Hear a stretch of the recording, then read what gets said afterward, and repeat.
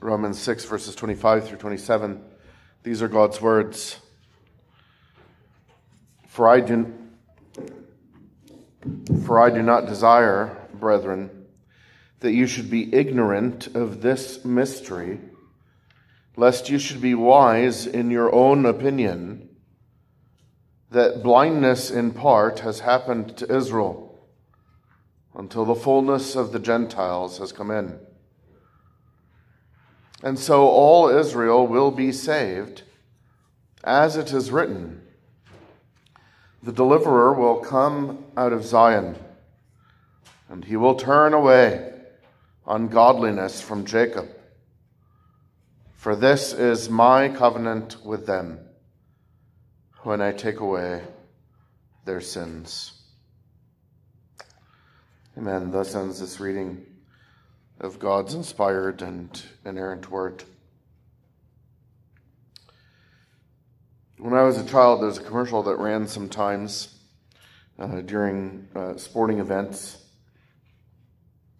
And it had the theme or the refrain, "Friends don't let friends drive drunk." And that's true to a great extent. It indicates just how much we have changed as a culture. Now in the cultural mindset, friends reinforce one another's sins, approve of them, celebrate them. God forbid you should rebuke them, give that faithful wound that the Scripture praises, but that people who have departed from the Scripture don't count faithful or friendly.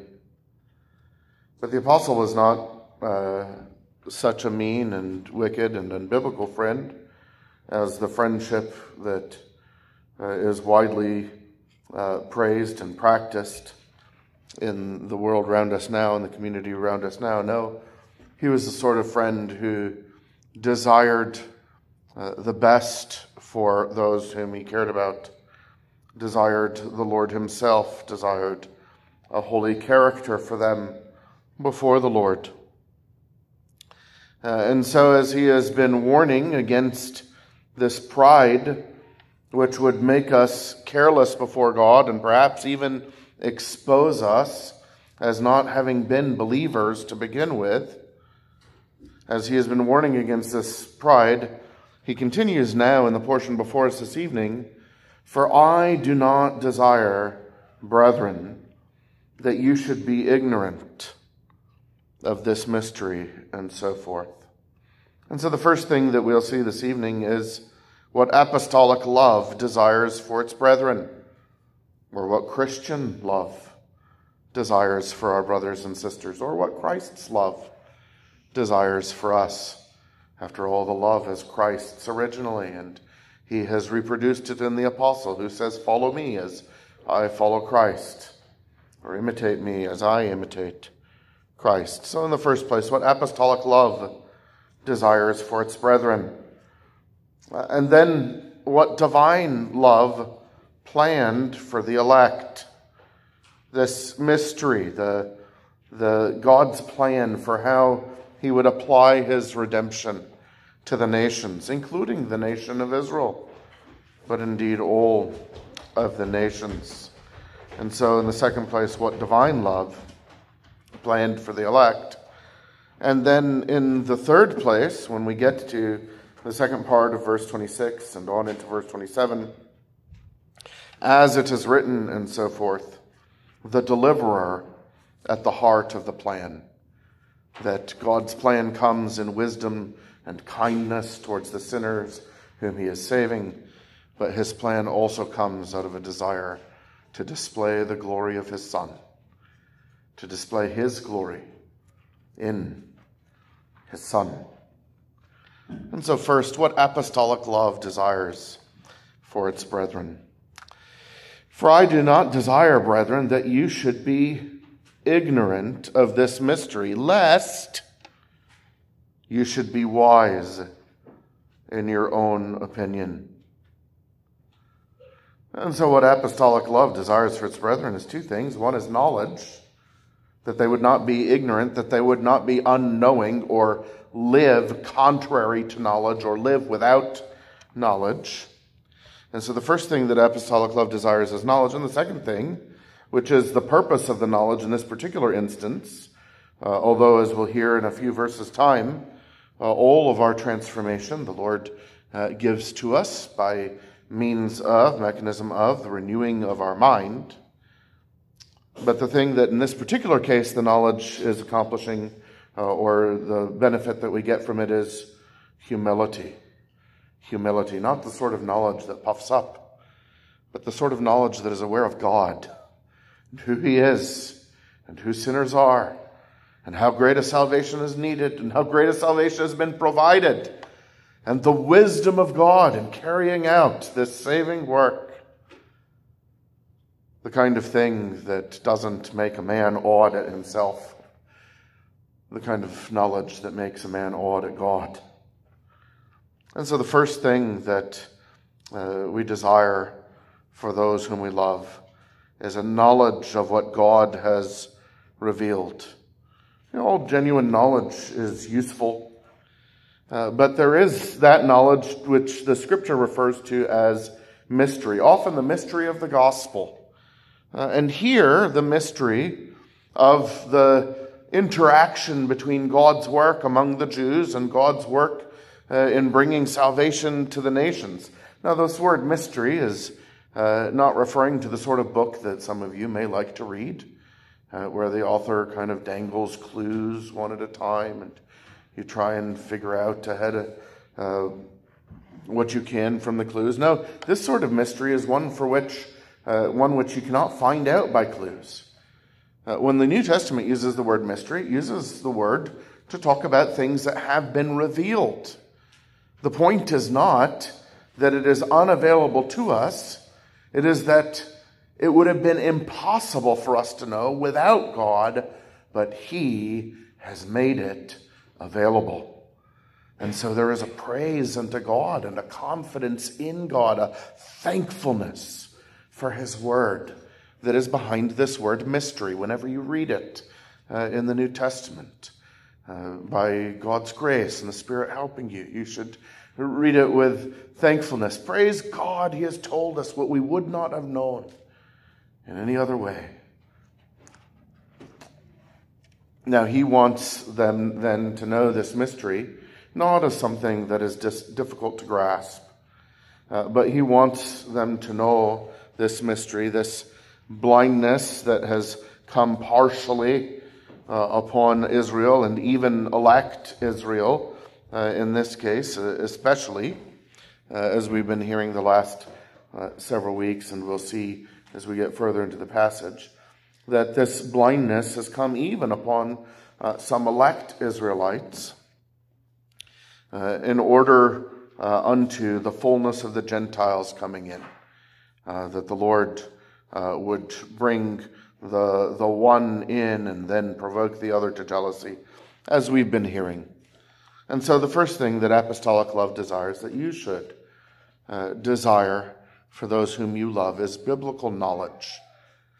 That especially those things that we could not have known any other way, and God has told us that these are the things that we especially want our dear ones to know, our family to know, our friends to know, our neighbors to know, and our brothers and sisters to know.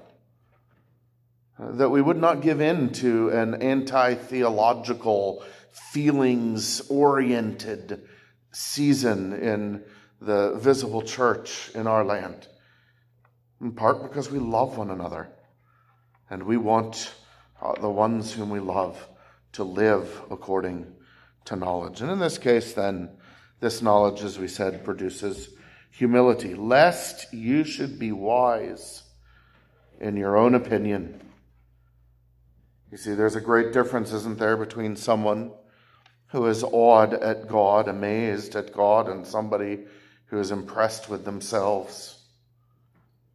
After many, many chapters of warning, what a dreadful position the fool puts himself in, Proverbs 26 and verse 12 comes along and says, Do you see a man who is wise in his own eyes? There is more hope for a fool than for him. And so when ignorance produces arrogance, you see, the ignorant person knows a tiny little bit, but he's pretty sure that his tiny little bit that he knows is really all that there is to know. And he's very proud of the little knowledge or even misknowledge that he has. And those two things, when they become wedded together, ignorance and arrogance in the same heart and the same mind, they put a man almost beyond hope. You see, pride is the path to being cut out of the church. Pride is the path to being exposed as someone who has never been grafted into Christ himself, who may have been on the tree in the visible church, but were never grafted into Christ by faith. And so he's warned, hasn't he? If God cut out natural branches because they were not grafted into Christ, because they were not alive, because they were dead, how much more will he do so with those who are unnatural branches? Our pride is very dangerous to us. If I am wise in my own eyes, I am not only losing then my ability to be impressed with God, which you remember in chapter 1 was what provoked the wrath of God greatly. That although they knew him to be God, they did not glorify him as God or give thanks. And pride is the enemy of worship, and pride is the enemy of thankfulness. And so this knowledge of what God has done to save, his marvelous plan of bringing his redemption, oh, what an antidote to pride, because it humbles us before this great and glorious Redeemer, the one we've been hearing about in Isaiah. Perhaps you were in Isaiah today or are going to be this evening, with God again declaring himself as the only true God, especially by his amazing plan to redeem in Jesus Christ.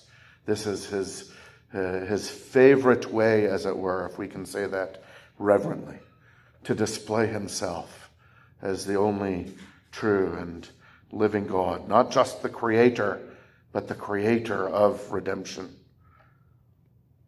And so knowledge of the mystery of the gospel and knowledge of the mystery of the application and the spread of the gospel in the manner and the order that God has purposed to do that is one great help to humility, that we would be dwarfed in awe and thankfulness at our God. And that's what apostolic love desires for the Roman Christians. It said, I do not desire, brethren, that you should be ignorant, that you should be unknowing, lest you should be wise in your own opinion.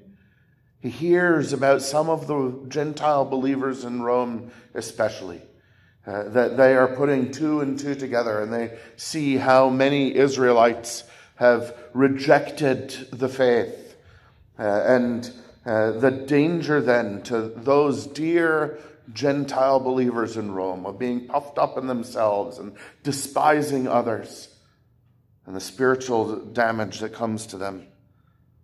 And he loves them. He doesn't want them to be ignorant, doesn't want them to be proud. This is a love that if you have for others, they may not appreciate it. They may not define it as love. But bless God, if he is the one who's giving it to you by grace, he's not only convinced you of it in your mind from the understanding of the text, but he's fostering in you an affection for those in the church, that they would grow in knowledge, that they would grow in humility. Then even if it is not well received by others, you receive it well. You thank God for it, and you may be courageous in it. In the second place, then, what divine love planned for the elect?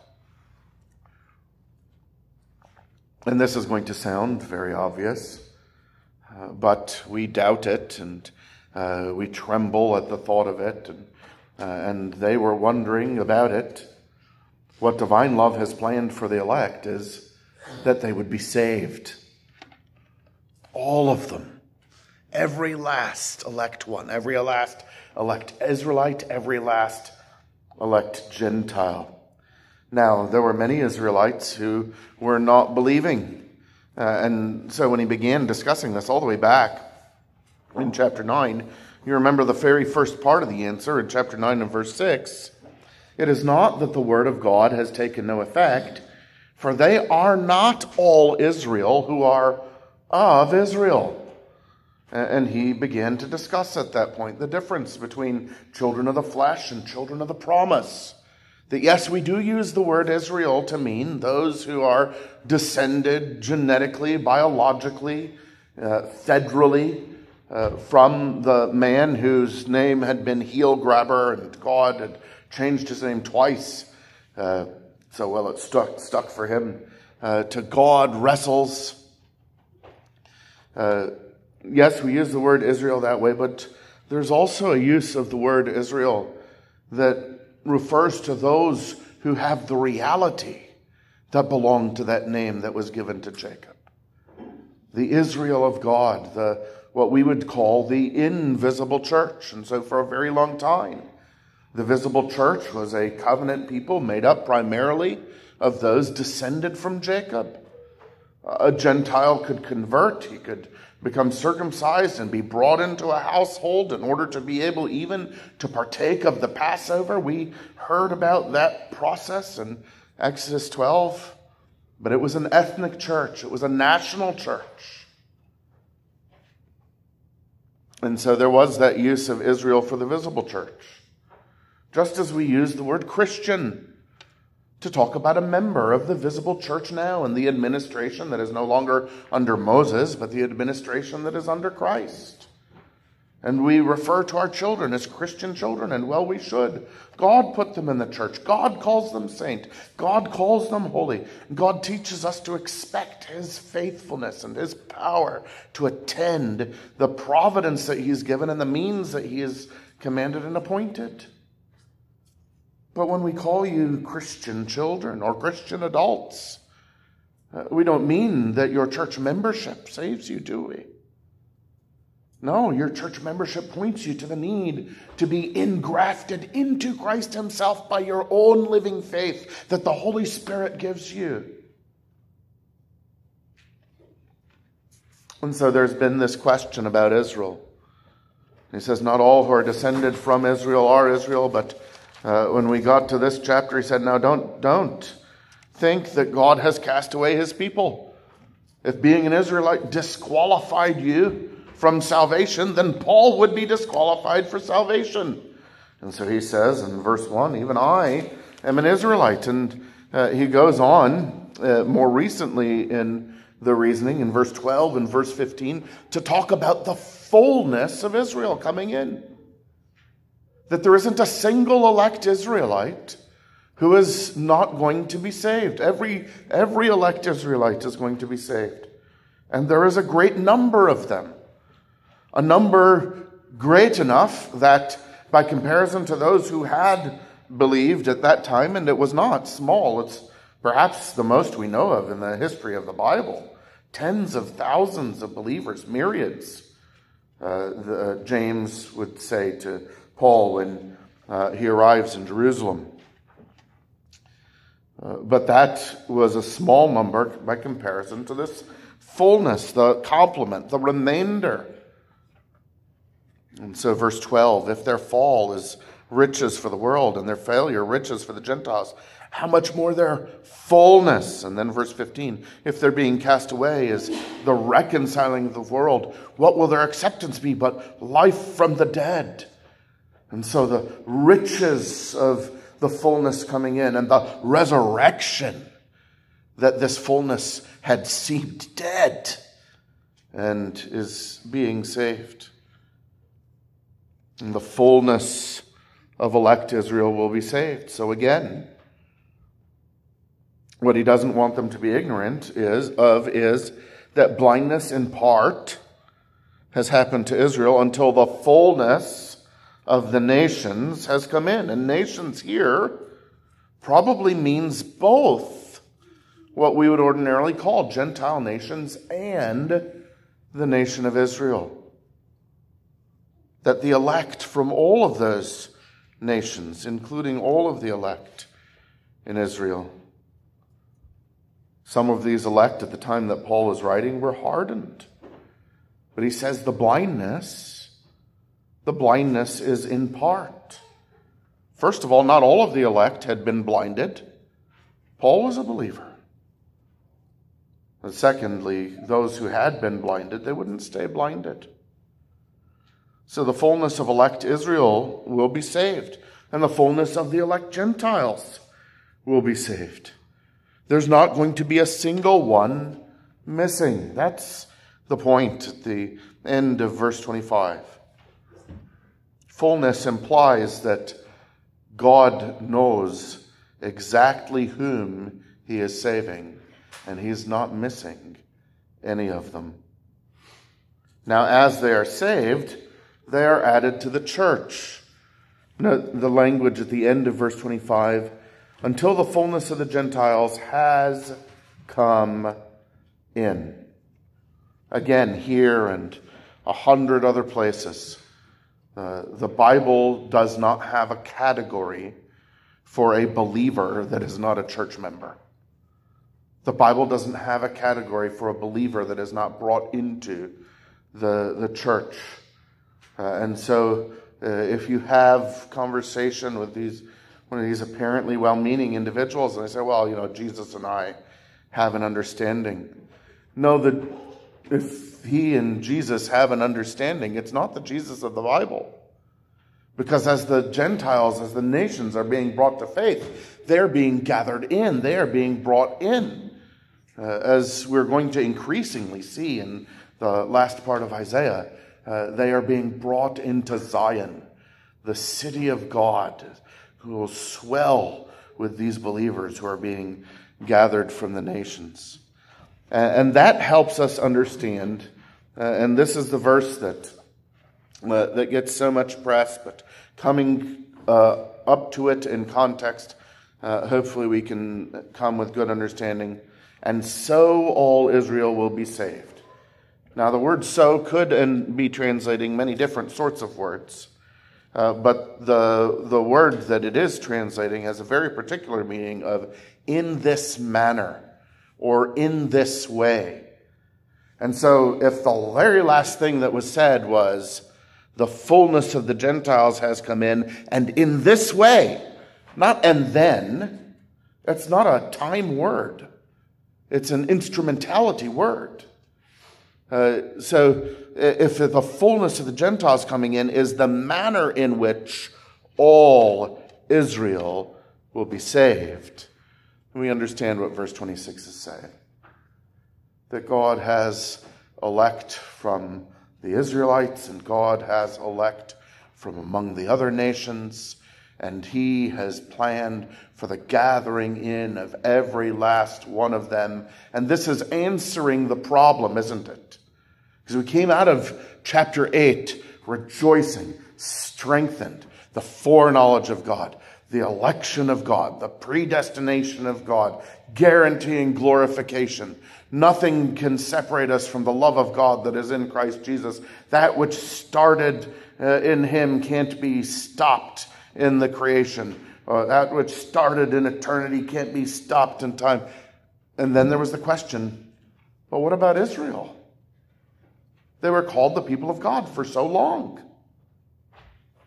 Has the word of God failed? And that's what instigated this entire 3-chapter discussion. Is the word of God failing? And the answer, of course, as we've heard many times, certainly not. Every last one whom God has planned to save will be saved. And it will be a rich fullness from among the Jews, from among the Gentiles. As God finishes out this work, the response is going to be, behold the riches of the glory of God upon the vessels prepared for mercy, the vessels of mercy. Yes, there are vessels of wrath prepared for destruction, but the point is the riches of God's glory and the multitudes whom he is bringing to faith from all of the nations, including from among the Jews, so that we won't try to number them. When we are there in that great assembly and all have been gathered in, it will be, as he says, a multitude that no man can number. This is what divine love has planned for the elect. Divine love has planned to make them all into the Israel of God. In Galatians 6, the conclusion, Paul writing in his own handwriting, see with what large letters I have written to you with my own hand. Probably up until that point it was written by someone else. He says, as many as desire to make a good showing in the flesh, these would compel you to be circumcised, only that they may not suffer persecution for the cross of Christ. For not even those who are circumcised keep the law, but they desire to have you circumcised, that they may boast in your flesh. But God forbid that I should boast, except in the cross of our Lord Jesus Christ, by whom the world has been crucified to me, and I to the world. For in Christ Jesus neither circumcision nor uncircumcision avails anything, but a new creation. And as many as walk according to this rule, peace and mercy be upon them and upon the Israel of God. You see what he's saying here? There are two different ways of using the word Israel. But if the greatness is in the circumcision, if the greatness is in the nationality, then the greatness is not in Christ. And so just as he's saying in our passage tonight, and the last few passages in Romans, don't be proud of being a Gentile believer over against the Israelites. So also he would say to the Israelites believers, don't be proud of being an Israelite believer over against the Gentiles. The Israel of God is all those who have been elected in Christ, and all those who have been atoned for by Christ, and all those who will have been joined to Christ and justified in him through faith, who will be conformed to his image, who will be glorified in him and with him forever and ever. That's elect Israel. That's the all Israel in verse 26. Because it is in the last place, it's all about the glory of the Son. And thus all Israel, or in this way, all Israel will be saved. As it is written, the deliverer will come out of Zion, and he will turn away ungodliness from Jacob. For this is my covenant with them when I take away their sins. Now, the deliverer throughout the book of Isaiah is the Lord himself. And it's also a shoot from the stump of Jesse. The only redeemer of God's elect is the Lord Jesus Christ, who being the eternal Son of God became man. And so was and continueth to be God and man in two distinct natures in one person forever. And so there's this declaration of the Redeemer being again now an Israelite. The Redeemer comes to Zion, or in this case, Isaiah 59 verse 20, it's to Zion, and from Zion then to the world, as he described, whether it was to the Galatians or whether it is to the Ephesians or whether it was to the Colossians, them having beheld Christ or heard Christ, which comes by the preaching of the gospel through faith, as we heard in chapter 10. So Isaiah 59, 20 and 21, the Redeemer will come to Zion, and to those who turn from transgression in Jacob. And so again, there's that concept of a remnant in the passage to which he's referring, which he's quoting or paraphrasing here in Romans chapter 11. And then verse 21, "As for me, says Yahweh, this is my covenant with them, my spirit who is upon you, and my words which I have put in your mouth shall not depart from your mouth." And this is addressed to the servant now. This is addressed to Christ. "Nor from the mouth of your descendants." And now he's speaking of the church, and especially the invisible church, but there's overlap here. Nor from the mouth of your descendants, nor from the mouth of your descendants' descendants, says Yahweh. And so the church now are not so much the seed of Jacob. Israel is the seed of Jesus Christ. But the visible church in the administration, when the Redeemer comes to Zion, and the church now is constituted not under Moses, who is a servant in the house, but under Jesus, who is the son over the house, even then the church will be made up of his offspring and their offspring. And as many as he has died for, as many as were elected in him, will be brought to faith, will be forgiven, will receive not just the sign of the Holy Spirit poured out upon them in the waters of baptism, but the Spirit himself, who makes the word of God stick in our hearts and our mouths just as much as it stuck in Jesus' own mouth. Did you hear that wonderful combination of those things? One day, if you're a Christian, you will be as holy as Jesus in your character, in your conduct. Such is God's covenant with those who are saved by faith in him. Is his word failing? Absolutely not. And this is incidentally, although he doesn't quote that part of the verse, he cuts off in the middle of verse 21 in the quote in verse 27. He is pulling in from that context and reminding us that in the New Testament church, under Christ, the household is the fundamental unit of the congregation.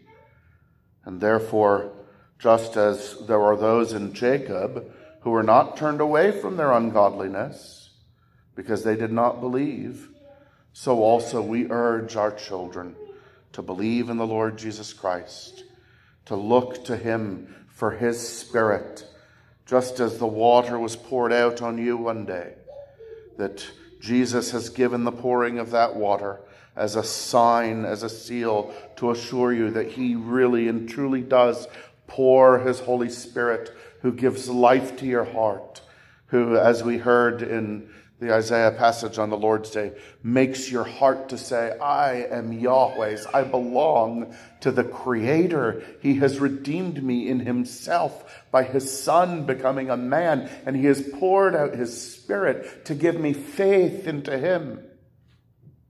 And the God who has purposed to do that, and then the God who has promised to do that, he will surely finish his work of salvation. His word will not depart from your mouth from this time forth and forever. And so Jesus is glorified as the deliverer, the God-man who comes to Zion and comes out of Zion. He is both mediator of a new administration of the covenant of grace, a new age of the visible church, and the only mediator of the everlasting covenant of grace, the one in whom the elect were chosen and who has died for them and who is gathering them to himself by his Spirit. God has a wonderful plan then for the visible church, the household of God. and that is that Christ would come into it and come out of it, and that now the church on earth is the household of Christ. The church has the gospel, and the church is that household, that nation, that people into which God is gathering elect from all the nations, and through which he is doing spiritual saving work. Israel, the Israel of God, is the church of Jesus Christ. Amen.